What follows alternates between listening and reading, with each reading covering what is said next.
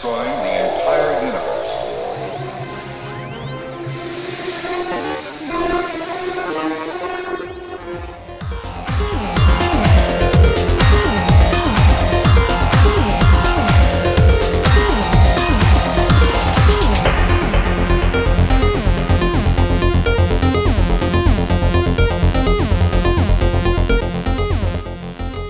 Welcome to Radio Free Deimos, an Ixon Draconis fan podcast broadcasting from a post-Deimos orbit on Voltaire Station. With me this week are my co-hosts Wines and Ashtar, and I'm Corbeau. Hello. Hi. This is Radio Free Deimos, episode 57. Let's talk about buildings for a while. This is not my catchiest title. I've done better, I think. So, before we get started, got some contractors coming to do some work on Voltaire Station. I'm really excited about that. We have a little bit of money. Are there anything we want to add to the station? Are they bringing a 3D printer into orbit, or are we just No, they got doing like it the old-fashioned way? big ass 3D printer parked outside. It's very exciting. Perfect. Expensive. Are the otters charging us to polish the inside of the water pipes? Yes. And use them for a ride? I think this is like hotel pricing. They charge us for everything. Right. Have we talked about armaments yet? No. I thought we were going with the thick layer of garbage on the outside of the station as an ablative layer plan. We need to talk offensively. I thought we had pros. It's pretty offensive. I'm still going for more bookshelves. Sure. Yeah. We've received messages from their spaceships. For a while, it came in as just a lot of jumbled noise. So I guess we'll just jump straight into our topic. So for the last 2 episodes, we've been looking at Spyglass and kind of tangentially related because we needed a tangentially related topic. And Spyglass looked back. Yeah, it did. It's a big beacon up there. Kind of decided to talk about maybe architecture and the way buildings and towns are put together, because that does play in a little bit into the Spyglass conversation. How are buildings born? They're printed, sir. I spent some time doing sort of forecasts and projections about what we might expect to see in a typical... I mean, this is really going to go on for about 3 minutes of dull, guys. So feel free to get some coffee while I start talking. Mars has a population of about 5 billion vectors at this point. That's in First Ed somewhere. I kind of threw some semi-random numbers together to kind of guess how dense the population would need to be and how many of these megastructures we need to have to support it. Assuming about 90% of vectors live in corp towns, which is probably reasonable. That's based on Japanese population density in cities. Assuming, let's say, 80% of those live in the megastructures because they're affordable housing. Sure. Then that gives us a need of about 50,000 megastructures to house X number of vectors. Random numbers. One very relevant question would be, how many corp towns are there? Looking at the number of cities on Terra that are over a population of about 2 million, I'm kind of ballparking it at about 200. Mars is more than Earth a planned environment. It's likely that they would have settled on some round numbers with the intention of having a dense urban environment and a lot more spare space for agriculture and such. Marsco was originally an agricultural concern, so it seems likely they would have set aside land for that. The great thing about that plan, though, is that they are vectors, so they can scale upwards or downwards infinitely without losing any precision. Yes, that's true. What do you mean? I mean, I like agreeing with you. It's fun. Nothing. Graphics jokes. Oh, Oh, okay. Yeah, it had to be explained to me. I don't feel like I walked into that one because no one could have seen it coming. So again, going off of kind of Terra's level of like large scale cities, I'm estimating maybe about 200 because I feel like the initial founding fathers might have gone for a round number to build from. More projections. These are actually based on book lore. The average corp town is about the size of Manhattan. That's written up there somewhere. So that's about 23 square miles. And at this point, we can actually start making some real guesses about the density of buildings and such. Although with the way that vectors build, wouldn't you be measuring that in cubic miles? Well, yes, we do. They do build up and they do build down, but the footprint of your typical corp town, if there is such a thing, is about the size of Manhattan. One thing I do wonder why vectors continue to measure in miles. Well, we don't know they're speaking English. We don't know they're measuring in miles. Oh, valid point. And we sing Korean in the background sometimes, so I think they speak in cyberpunk. Yeah. So Everything sounds better in Cyberpunk. Mm-hmm. Assuming 23 square miles of city per corp town, assuming 200 corp towns, huge. That's my biggest random assumption. We're looking at about 50 megastructures per corp town. You can swear in Cyberpunk and only other people get offended. This is what they do when I start rambling. Which gives us a density of about 2 megastructures per square mile. You got me doing it. 2 megastructures per square mile. Going on more math, I have tried to get a clear answer from Sev as to how big a megastructure truly is. The book says there are several blocks, but of course a block is not a real number. More or less, though, we can say it's equivalent to an acre or a football field. Those are all kind of interchangeable. And then we looked at that, and I threw that one out there on the Discord chat, and people thought that was kind of small, which it is. 6 blocks is about the size of, say, a large hotel or your typical state capitol building. But if you look at Spyglass, say, these buildings, while they're huge towering structures, they're supposed to have enough space inside them to have things to discover, to be areas you can explore. A footprint the size of a large hotel seemed a little bit small in some ways because you can't really get lost in that. So someone suggested, well, maybe it's 6 blocks on a side, and looking at that, you're scaling up to something that's more the size of the Pentagon or a state capitol plus its surrounding luxurious grounds. If you live in Texas, it's about that size. You really have to take into account how tall we're going, though. If you're looking at this as a cube, then sure, that's not a lot of space. But if you look at most science fiction, whether it's from games like Civilization or sci-fi, you're talking cloud buildings, needle spires, that type of thing. Yes, I am. Mm-hmm. Have you read the book yet? I have read the book. Okay. So your typical megastructure, this is only really written up in First Ed. Your typical megastructure is about a mile high at least, maybe higher. So yeah, we are talking cloud buildings at that point.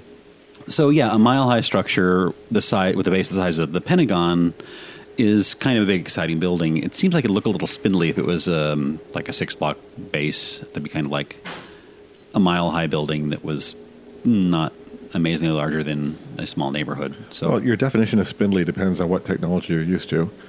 If you're used to earthenworks, then spindly looks very different than if you're used to modern composites or even super high-tech stuff.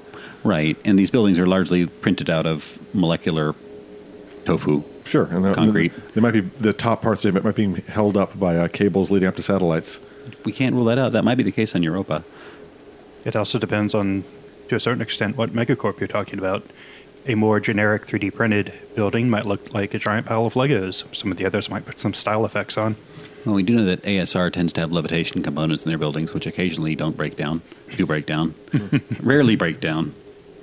But to return to numbers, given the density of some of Terra's structures in terms of apartment complexes and offices and such like, some of the biggest hotel-type blocks in the world, biggest apartment complex-type blocks in the world, but scaling one of those up to a mile-high structure, we're looking at a building that can sustain about 200,000 people. I'm kind of rounding down in every case because these buildings contain recreational districts and other elements and things like that. Luxuries. Yeah, exactly. We have in the color text section a description of like a water park using flowform technology in the middle of one of these things. That was kind of a really neat feature. The smallest megastructure is the size of a modest town. And think of your hometown and how many features there are that you'd want to send a tourist to or places to go and visit. That would be exactly half of one. Okay, well... Yeah, the road out. Prominently featured. Okay, well, think of an idealized hometown. Sure. Imaginary. Yeah, so there's going to be a couple of things to draw people there. These buildings, I think this is discussed somewhere in there. The megastructure is a small city or a very large city. Scaling up the Pentagon to a mile-high structure, you could get a space that can easily seat 1 million people. That's probably the high end. 1 mile is the low end of these things. So you can see these can go a large number of directions, and Sev has said it's somewhere between the two is the average structure. So I don't know. But either way, you can fit a large town to a small town, and I'm really circling around a lot. 6. Typical megastructure, if there was such a thing, can have between 200,000 and 1 million vectors living comfortably in it. Okay. With room to spread out and have movie theaters and such like. Each of these places is a town in of itself. In Marscope land in particular, people don't tend to leave them very often. They're not meant to have people wandering between them. They're meant to be places that you live for quite some time. So unless you have business that keeps you traveling, you may not leave your megastructure very often, and Marsco values predictability, so they're going to discourage it as well. Sure. It's kind of like living in a theme park that you never, ever want to leave. Yeah. Have you been to the Mall of the Americas? We had a chance to go there. It had a large amusement park inside of it. Kind of neat. Or living in a really good buffet. Yeah, sure. Kind of projecting out for some of these numbers, we can imagine that a typical corp town is covered about one quarter of it is used for megastructure architecture. Mm-hmm. So it's likely that there's a fairly dense urban core, which in Marsco or ASR might be a lower rent district. In Pulse or Progenitus, that might be the center of town and the highest rent district. Maybe a third of it, again, is used for more modest, like 1 to 2 megastructure things, and then mixed-use development, and maybe a third is left fallow or evenly spread. None of this really matches up with the art in the books, but I think it's a useful guide for maybe how to build a corp town in a hurry. You're also dealing with a society that quite happily builds and lives in space stations, so there's going to be at least some similarities in construction just for convenience. Right, and there's no reason these buildings can't be fairly dense. In Terra, we worry about sunlight. Right. And to some degree, organic light is going to be a premium because things are always status priced somehow. Sure. If it's rare, it's valuable. But even if you live in the innermost core of the building, you can have lovely windows that show an ocean view. Holograms are great. That's a major industry now. Let me expand on that idea a little bit. You're dealing with a society that quite happily builds and lives in space stations, which are completely self-contained. Word. Environments? Yes. Completely self-contained environments. Zero-sum environments. Nothing in, nothing out, and they're perfectly fine. Also Soylent Green is people. We know that. But when you take those technologies that they already have available and just the social science around keeping a population happy on this type of concentrated, in the middle of space living conditions, you can transfer just about all of that over to a megastructure to do basically the same thing. Yes, the sun is shining and the birds are singing and the sky is blue outside, but wouldn't you rather live inside forever? It's nice in here. We have AC. Yes. And Marsco shapes society. That's one of its main products, is a stable and predictable people. So yeah, they've certainly deprioritized travel. Made systems where everything kind of looks alike. With ASR technology, you can really bring other people into your environment through holography fairly easily and have like simulated your relationships be in the area to visit through ghostly projections of light. There isn't a lot of reason to leave these structures, and it seems to be actively discouraged by Marsco as well. Rumors of giant rockets underground that will take the megastructures to the stars are strictly rumors. Not in Progenitus. In Progenitus, the spaceships look like buildings. So the top level of a megastructure is kind of the Skybridge zone that's touched on in Sound and Silence. And this is not just or not necessarily an area where like giant trams come and connect the megastructures together. It might or may not be that. We don't really know. Air trams. Yeah, I kind of think that might be more luxury transport, and a lot of standardized transport is through rails on the ground. This is more penthouse level, a place for avians and executives, that sort of thing. People really like their vast views of town. One quirk about Mars itself is that the atmosphere of Mars is much less gradiated than Earth's. Terra has some 4 times the gravity of Mars. I don't really remember exactly what the number is. And that creates a fairly dense atmosphere, which starts thinning out about 8,000 feet. So on Earth, a building like these megastructures, you might start to lose your breath at some of the top levels. You wouldn't want to be out sunbathing on the top of one of these things. On Mars, the atmosphere is about double that. Is that right? I'm not saying it correctly. Twice the density? No, not twice the density. On Mars, the atmosphere thins at sort of twice the scale of Earth's. On Mars, you could probably go about 3 miles without actually having atmosphere thin illness type things. And then add to that vectors are really adaptable, and the ones that live a top floor existence probably have adapted to those thin atmospheres as well. And you have a culture that really doesn't worry so much about the top of these buildings. So just because it's in the cloud zone, and it is in the cloud zone, doesn't mean that you can't walk out and enjoy the sun or not asphyxiate or have heart palpitations or whatever. Mars has a more breathable atmosphere at higher altitudes. It's actually likely going to cause problems with long-term terraforming of Mars because the atmosphere blows away more easily. Right. But for a fiction, it's a fairly breathable atmosphere going quite high. So those birds could flap around on the top levels, and it wouldn't really be meaningfully different than their experiences at lower levels. That's kind of interesting. Although with a mile-high building, flying out the top of it, where do you go? Down. Right. I'm just speculating that might be a less interesting place. It's kind of like having the garage for your car out in the middle of nowhere. Well, you could circle around and go to the shopping district or something like that. Yeah, you go different parts of the same building, sure. Yeah, and they probably have like outdoor edges that you can face out and land. Marsco builds to be adaptable, and they're going to have things like that. I think you underestimate the value of taking the whole launching part of the flight equation out. That really, really is a luxury. Okay. One thing that's a little more, I was about to say a little more unique. One thing that's unusual in Spyglass towns is their megastructures are tightly connected. People build informal structures to link them together.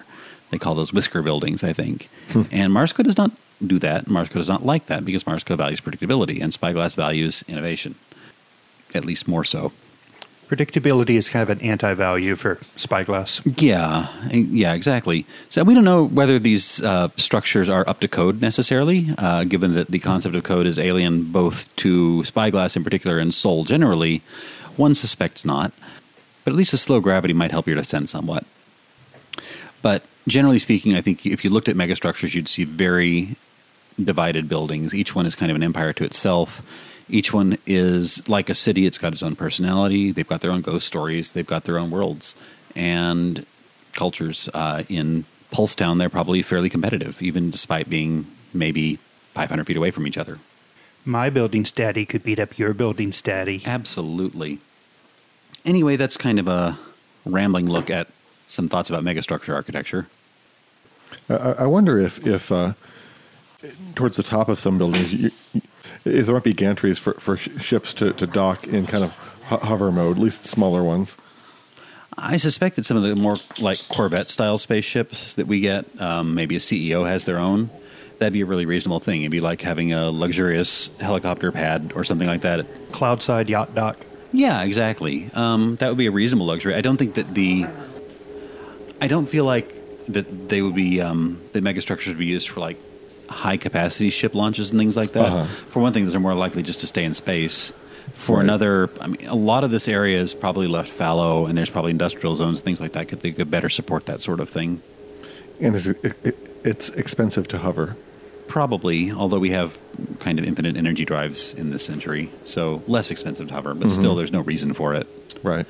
No, I think that we'd be looking at the Skybridge system being there for luxury use and high-end. Well, are they reactionless drives? I feel like if I asked Sev, he'd probably just say... Sure. No, well, they incorporate some of the technology that ASR developed for levitation and things like that. So it's a magical drive of some sort, but they're not they're not infinite energy, but they're pretty darn efficient. Okay, but you're not scouring the farms below with jets of flame. Probably not. Good. I mean, I don't know what Lewin is up to these days. One hopes. Yeah, maybe Pulse would do it. Sure, but it'd look awesome. Yeah, they're not totally free.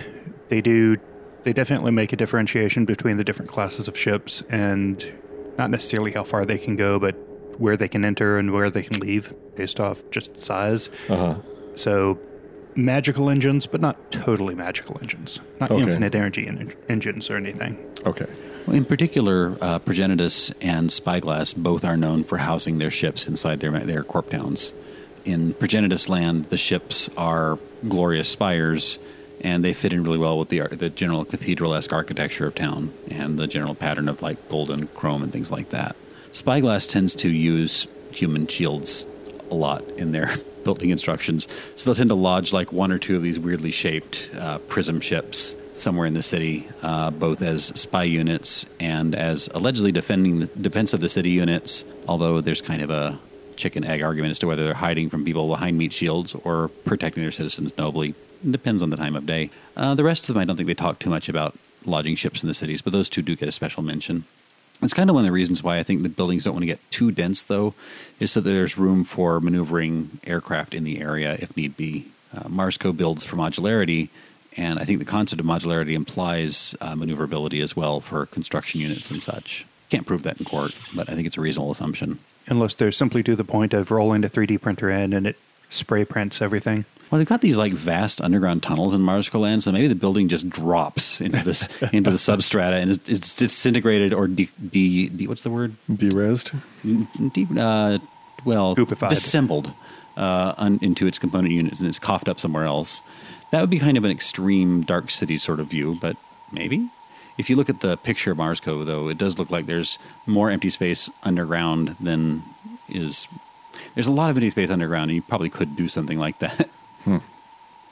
So far as the rest of the city goes, I feel like Firstead establishes that vectors tend to appreciate nature and things along those lines. They like animals and plants just fine. They don't mind being in charge of them and controlling them and killing them for fun, but they appreciate them. So I think that it's safe to imagine that a fairly large percentage of the rest of town is used for just kind of fallow area, maybe half industrial, half just pleasant use of space. Mm-hmm. We don't really know, but it seems that there may be space allowed for more open air development, particularly since the megastructures themselves are mixed use cities.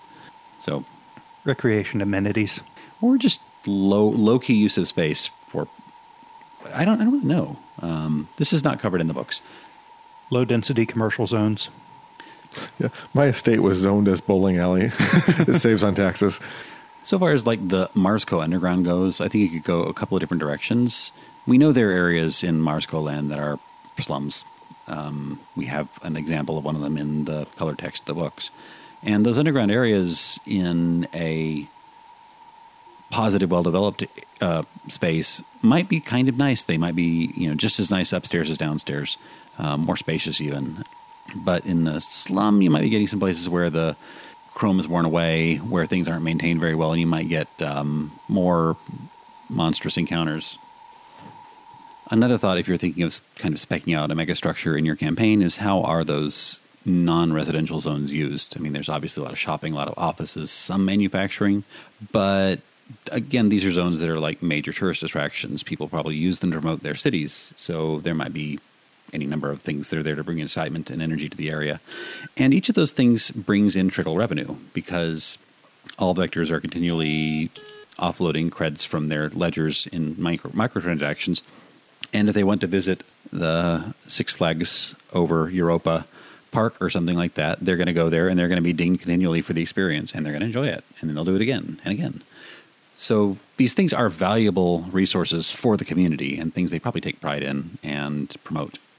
You'll also have everything else you would need to basically live as a vector in vector society, though. So you'll definitely have the commercial zones, both the lighter, more consumer-oriented commercial zones, but also some of the deeper office buildings and denser actual, like, money factories. You're going to have a certain amount of laboratory and industry factories, that type of thing. Everything that you need for a self-contained society will have a presence somewhere. And then that's going to include administration and overhead, maintenance, the boring bits of plumbing and electrical generation, and all the other facilities. It's all going to be in there. It might be reasonable to assume that a particular megastructure might be the home of a modest-sized corporation, not a megacorp, but like a third-level subsidiary or something like that. So, as well, that corporation have a substantial interest in branding the megastructure, in incorporating its concept, philosophy, and mascots or whatever into the building itself. So maybe there's a giant brewery in the middle or a stadium for promoting your team or something like that that's heavily themed to the main owner of the complex. Cockroaches of unusual size? Probably an exaggeration. Unless you're hunting them. Yes. The other angle that you can take that, certainly the megastructure is going to be a building where vector entire societies basically live and breathe and grow and die. But and in the circle of life. Exactly. The foxes become the grass. That doesn't mean that they don't have their own identity as well. When you look at even some of the larger buildings, just at modern time level, different buildings will start to have different, maybe not personalities, but certain brandings that they start coming across. Then you can take a look at somewhere like Vegas, where all the different hotels are very aggressively commercialized and competing for incoming people and commercial and revenue, they've really pushed that to not only are they heavily have their own personality, they have their own branding and marketing and an entire theme. I suspect that the megastructure won't go quite that far, but there's nothing to say that you can't have a certain personality or life to the megastructure by itself.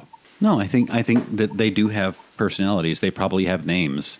They probably have local names. I mean, again, any one of these buildings is half the size of Austin or something like that. They're big zones, and they probably do have a set of local celebrities. The ASR ones definitely have names and will greet you by name. Hello. The TTI ones as well. They've chosen their own names, though. At that point, it's kind of frightening. They affectionately lick you on entrance. Maybe there's like a big flash shopping zone where a lot of merchants kind of pop in and out all the time, and things are constantly changing, or whatever. Again, we have that water fountain. Have you? Is a flash shopping zone a riot? Yes. Okay. Maybe I spent too much time in like the big World Trade Center buildings and things like that. Yeah. But images like the one megastructure that had this flow form water park, that sort of thing, is kind of interesting and exciting. What can you do to make your space unique and make people from other nearby buildings come to visit? I thought maybe an ASR building might have like a 2-level makerspace sort of workshop where people are encouraged to create things and then charge for the experience. Marsco also tends to have themed levels for micros and macros and tars and things like that. So you might get an entire like 3-level suite that's very small, tiny town sort of thing. Little Rodentia. Yeah. From Zootopia. Yeah. An efficient use of space and a very concentrated revenue generation point. Yes. Well, it's nice. You go there and everything's kind of scaled to you. All the good shops are there. Only a theme park actually built in a grease trap. But working with megastructure kind of mindset, you're working primarily with Marsco, and then you can stop and take a step back and say, what do the other corporations do differently? We've definitely covered some of this. We'll cover some more of this, but I've kind of looked at just a few keywords. ASR, of course, leans heavily on holograms. Their environment is responsive. They encourage, even more so than Marsco, a stay-at-home culture.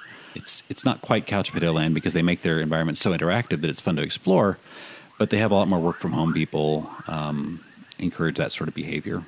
It's a culture that is okay with being shut-ins. Mm-hmm. But fundamentally, I think ASR structures things the same as Marsco does, just with more Macintosh trim. And when the day comes, they already have the floating couches designed. Absolutely. Pulse tends to orient itself around arenas and things like that at the center of things, but you could easily have the top elements of your megastructure be a major arena.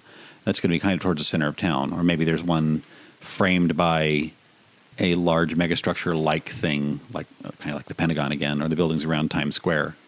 Well, you actually have the advantage. You have the structure built for a vertical arena. You won't get that same type of vertical arena almost anywhere else. It's a perfect opportunity to play some games that you just can't on the ground. Sure. And the idea of a tall, spindly megastructure is not necessarily what they have to be. It could be spread out so you have like a very long, wide structure that you can build this vast thing on top of. And for your games of hyper curling. Pulse also has the weird environment of like trapezes and strange scaffolding and things like that. So it may be, and Pulse also has fewer inhabitants, fewer corp citizens than the other mega corporations. So it may be that Pulse in particular is not really megastructure territory. We can't really rule that out. They don't really have that many corp towns. Their megastructures are bigger and better than all the other megacorps. What are you talking about? They are. They are, and they have really great light shows and things like that. TTI, I think the keywords are organic, adaptable, explorable. They grow their buildings, and there's evidence that they have megastructure type things as well. They certainly have the tower, the Ivory Tower, the Infinite Tower. I forget what it's called right now. The big tower on Europa. So they can grow buildings like that. But again, it's a fairly small lean corporation. They may not have corp towns to speak of. But no one has ever managed to map their mega structures because they keep changing inside. Yeah, and hope the capsule that you've been living in doesn't suddenly decide to eat its inhabitants. That only happens occasionally. And their internal parasites are terrifying. It's truth. Progenitus tends to build inwards and upwards. They have a central focal point in a cathedral-like style, so the entire area might look like the rise to Mount Olympus or something like that, but with more gleaming gold trim. Progenitus is communal as well. The experience of most people working in Progenitus is that they provide everything you need, but underline the word need. So you are given strong subsistence. What's the word I'm looking for? Supplies, materials, lifestyle, but not a lot of privacy. Resources are shared. Things are shared in common. It's until you get to higher levels of corporate satisfaction and payoff do you get privacy and things like that. And even then you're under constant surveillance, even more so. So it's possible that the areas that are most celebrated by the Corp are also the densest population zones, whereas I'd imagine Marsco, like a dense population area where there's more megastructure than open area, might be the lower rent district. In Progenitus, it's the at least publicly acclaimed zone, because that's where people celebrate their glorious corporate commonality together. It's a theory, but also the book describes Progenitus as having more so than Marsco an undercity, because it has a lot of people that can't live the dream, and they drop out of society and they drop under society. Whether that's literally an undercity, like Marsco's underground colonies, or whether the areas that are outside of the spire architecture are just not really well maintained. People go there and they aren't really seen again, or they go there and live in little subsistence cells, which is what the text implies. We don't know. But Progenitus is perhaps more dystopian than many of the other corporations, particularly in their population distribution and treatment. I still love Progenitus, but I think we're going to have a lot more heated argument about them over the next few episodes. And then Spyglass, we talked about Spyglass. It's kind of a patchwork land where nothing really makes that much sense. It's a little bit Alice in Wonderland-y. Buildings are built without roadmaps or guides to their citizens. So, but again, this is an area that might be rivaling the size of Portland, where nothing is really explained in its use, and people have to kind of unpack it as they go. I also really like Progenitus, but I think before I really start moving into that setting again, I need to reread 1984 and other dystopian fascist writings, because they definitely have some of that going on. Do you want to talk about ship architecture for a bit? We can. I brought it up, but I didn't really do any look think on it. But it's been so long since I read that section, I don't remember a bunch of it. For the most part, they seem to share the keywords of their corporate overlords, with, I think, Pulse being an exception. Marsco ships are modular and blocky. Spyglass ships are impenetrable and poorly mapped. Progenitus ships have gold trim and large open areas, which is never a good idea. Well, it also talks a little bit about where the center or the heart of the ship is. Marsco doesn't really have one. Or you could look at it as Marsco ships are much closer to maybe the Star Trek ships or just your generic sci-fi ships. The heart of the ship is simply the bridge. That's just the brain. That's where everything centers, where the captain is. It's the eyes and ears of the ship. I think Pulse even more so, because Pulse like glorifies the captain role to such a degree and gives them a really big comfy chair they can totally man-spread in. Also, all Pulse ships have like red trim and fins. We know this. Of course. This is fact. You can't just be a Pulse captain. Everyone who simply looks at you must know that you are a Pulse captain. So you got to wear the hat. But when you talk about Progenitus kind of pulls away from that. Kind of the heart of the ship is that cathedral-like central structure. It's a little bit more of the heart of the community, heart of the ship type thing, as opposed to just being the front of the ship, being the brain as kind of the central focus. And then you move over to IRPF, and they take that to a different level. The heart of the ship is their parade ground, which is going to have the barracks on some side and going to have all the other parts of the ship working around it. But the parade ground is where people come out to train, they come out to work out, they come out to socialize. It really is just the beating heart of a semi-military police community. Yeah, it's like we were in Battlestar Galactica. This would be the large bridge with smaller ships docked there that you have every other scene in. Mm-hmm. Okay, and there's also food trucks. Don't have anything for Spyglass. It's just whatever. Yeah. And TTI, the heart of the ship, is literally beating. So So where's scuba gear? There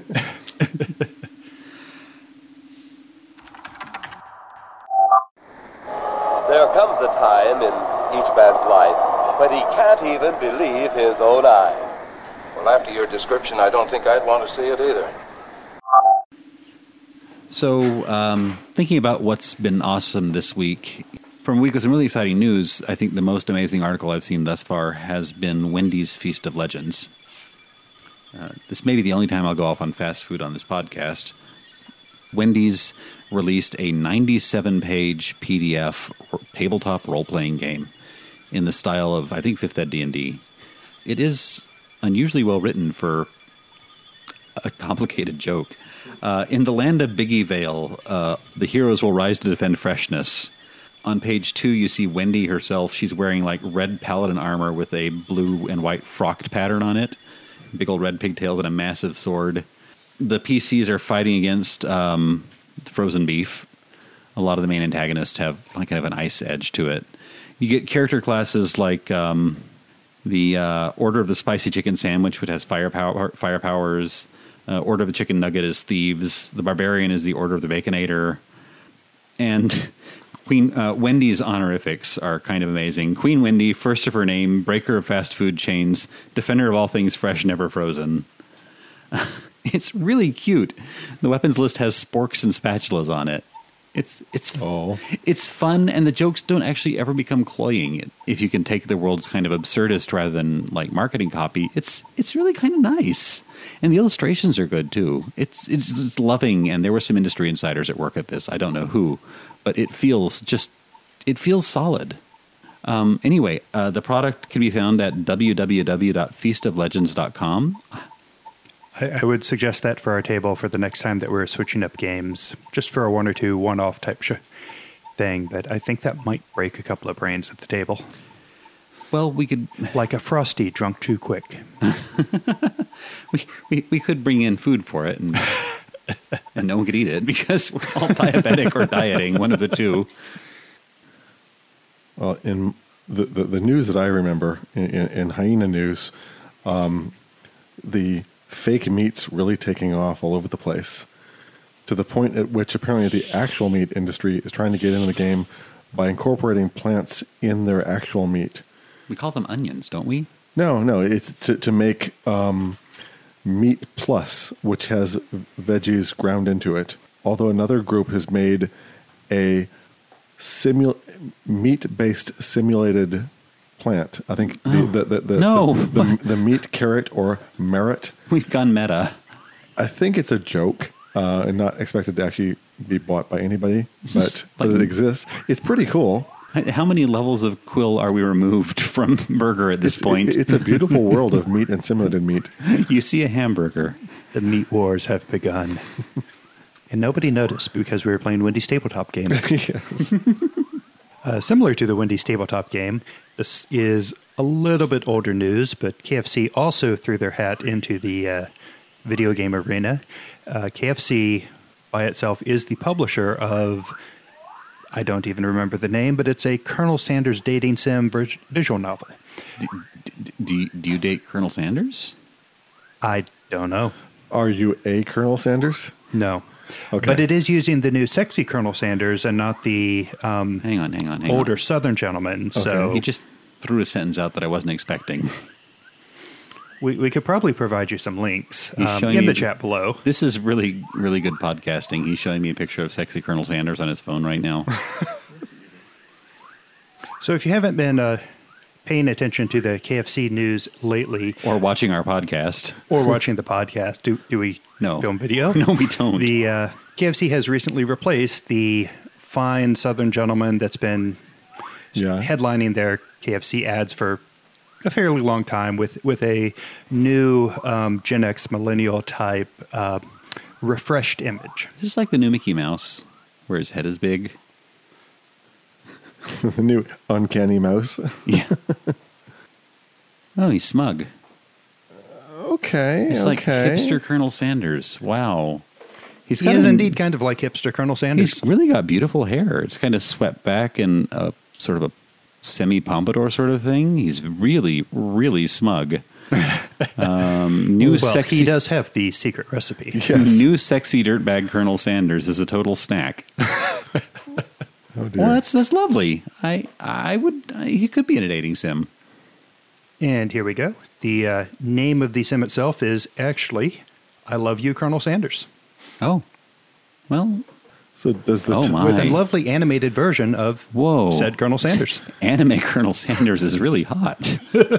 does the tie? So Look at him. Look, you're not gay. not this week. Huh? It's cute. So aside from, some of the others that Well, show the audience. Show the audience. you can now see on the big screen. Tune in now. But this is available through Steam, a couple of other online retailers. It's apparently an actual full-fledged game, but it is published by KFC. It's not just a material that's farmed out to a different studio shop or a different publisher, which means that KFC is now one of the largest grossing publishers, well in there elbowing aside Activision, EA, and other industry giants. Huh? By pure revenue, of course. Oh, okay. Their publishing empire is still a modest side order. Okay, I guess we're going to watch KFC videos now. So until 3 minutes, 47 seconds, catchy outro line. Intro music is Future Club and outro music is Tronicles, both by Sirius Beat. This podcast is copyright 2017 by Radio Free Demos and may be used in any not-for-profit project with appropriate credit and notification. Check out our website, radiofreedemos.com, that's DEIMOS, for more rambling, resources, links to official and fan-driven content, and our full catalog of episodes. And look for us on iTunes, Stitcher, and Google Play.